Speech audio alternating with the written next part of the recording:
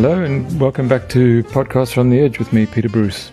I still can't get over how cold it is here in the Cape, even with the sun struggling through, though I suppose with hurriedly dressed British tourists being taken off the beaches of the island of Rhodes in Greece as raging summer fires consume literally the deck chairs at the high water mark in some places. We should be grateful for small mercies. Fortunately, LPG is in fairly plentiful supply where I am, and I've been around gas and gas bottles one way or another for most of my life, so I'm comfortable with it. Because, of course, that brief sunlit upland of no load shedding we were tormented with a few weeks ago is a thing, for now at least, of the past. Load shedding's back with something of a vengeance. Eskom has developed the unfortunate habit lately of starting its load shedding announcements with the words, quote, due to an unforeseen increase in demand. This is most annoying. First of all, it's winter and of course it's cold.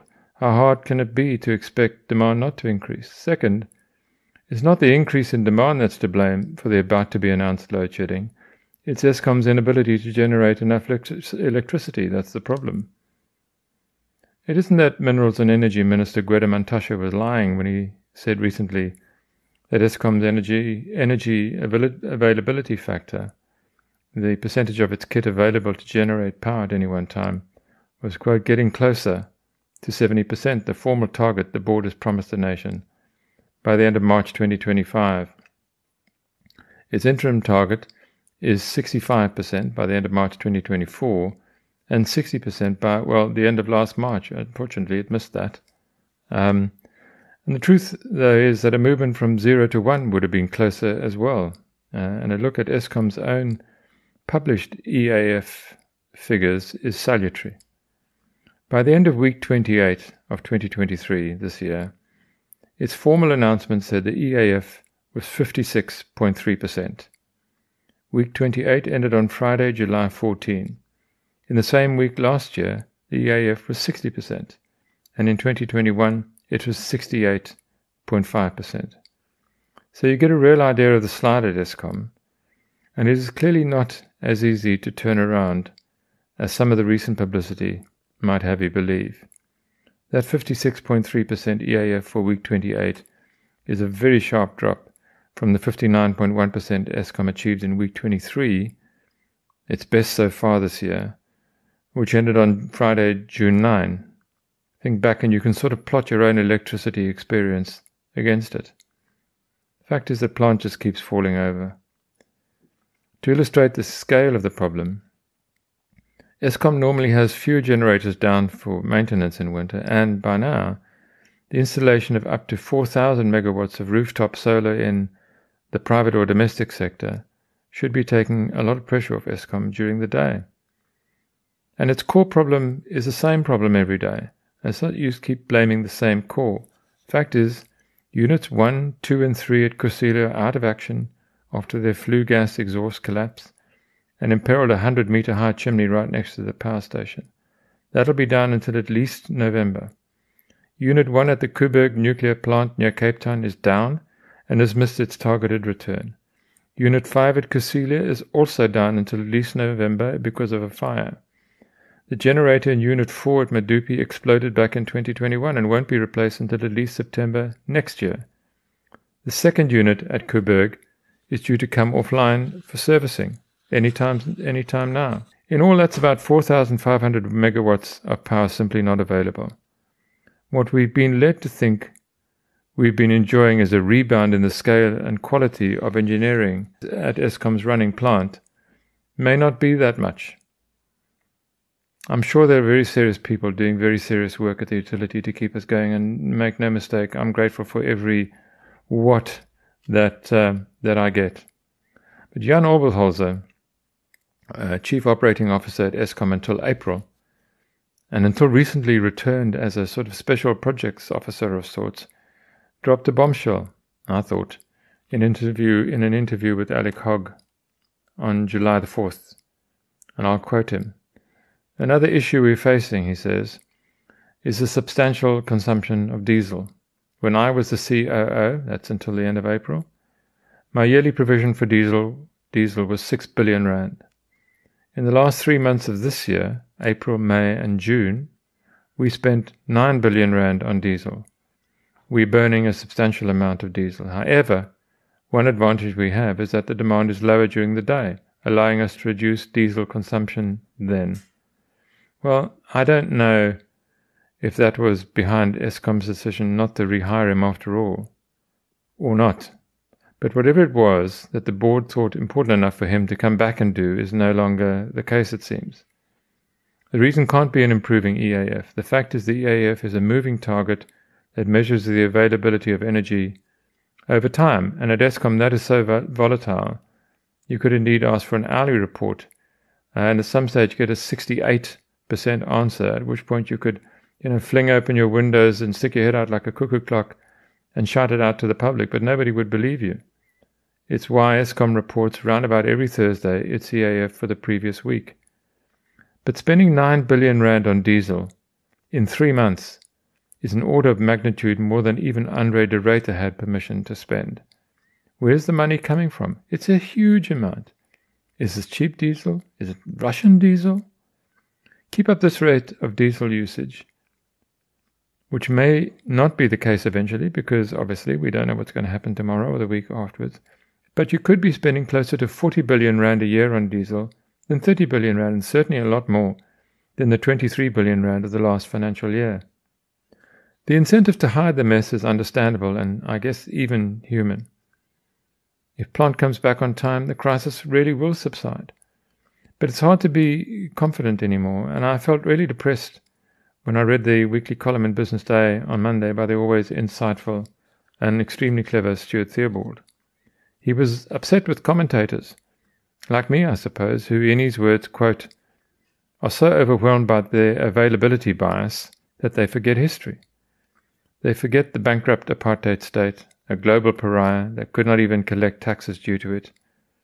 They forget its lack of investment grade and inability to even get meetings with global investors. The ANC in 1994 took on the task of rebuilding the public service into one that could implement its democratic mandate. It built new institutions, the National Treasury, the Constitutional Court. They forget how the economy was repaired and recovered, that corporation tax was cut from 35 to 30% and to 27% since, that the personal tax rate the top rate fell from 45 to 40%. Despite tax cuts, and to some extent because of them, says Stuart, the National Revenue Service was so effective that by 2007 the government was able to run fiscal surpluses, raise debt at 3 notches above investment grade, and simultaneously create the world's biggest welfare state to deal with the legacy of poverty left by apartheid. And that while the economy was growing at more than 5% a year. We reached a climax in 2008, when the twin calamities of the global financial crisis and the Zuma presidency abruptly changed things. The global crisis inflicted a severe economic recession, while the Zuma administration hugely degraded the apparatus of the state. The latter has constrained our recovery from the former, and despite the end of Zuma's presidency, recovery has continued to elude us. But today's commentators, he says, encouraged to pursue narratives that inflame particular political factions, get it all wrong by being overly persuaded by the near term. Our problems are not ones created by the democratic state. They've been created by particular people within it. The state itself has been capable of remarkable administrative successes, and in diagnosing its ills, we must not conclude that it is not capable of better. It is, and it's done it before.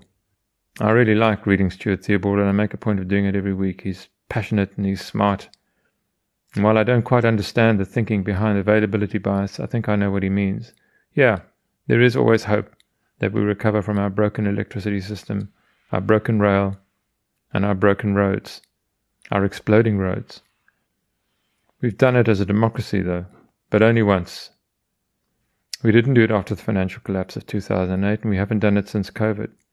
And the fact is, the state now is much weaker than it was in 2008, and the ruling party is much stripped of the ability to think that it once had.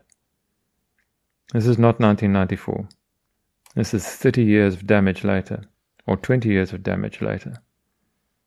We're simply not the country anymore that grew a budget surplus, yes, you can step back, or even outside the country itself, and view it through the long lens of distance and even history. But then you also have to be brutally honest and see our recovery as both a cultural and economic phenomenon that's going to take decades, not just the action of a few or many bad apples in power. What's happening to South Africa has been, I think, centuries in the making. It's a place simply where trust inside our society is extremely low. For whatever reason, and for whoever is to blame, we will become a different country with a different outlook over time.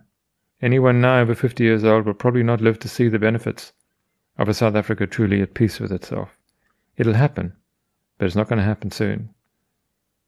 That said, I've got some good news for the good citizens of the Western Cape, anxious that their ruling provincial party, the Democratic Alliance, the plucky official opposition, may wobble provincially in the elections next year. New polling, though, by the Social Research Foundation puts the DA's popularity in the province on pretty solid ground.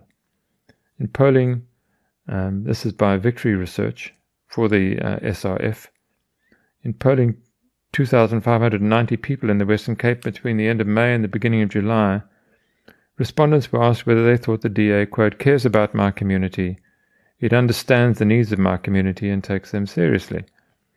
62% of respondents strongly or somewhat strongly agreed, including 77% of coloured respondents and 89% of whites. Same can't be said of black respondents, though 63% strongly or somewhat strongly disagreed. When asked, quote, if general elections were taking place today, which party would you vote for on your national ballot paper, modelled for a 66% turnout, 55% said the DA, 15% said the EFF, and 8% said each year for the ANC, the Patriotic Alliance. That would be a massive showing for the EFF and a seriously disappointing one for Gayton McKenzie's Patriotic Alliance, which is courting a sort of nationalist coloured vote that for the moment the DA's delivery record may be holding at bay. Some 62% of coloured respondents said they would vote DA and only 15% for the PA. But like everything in South Africa, it's a snapshot of a moment and things change really fast here.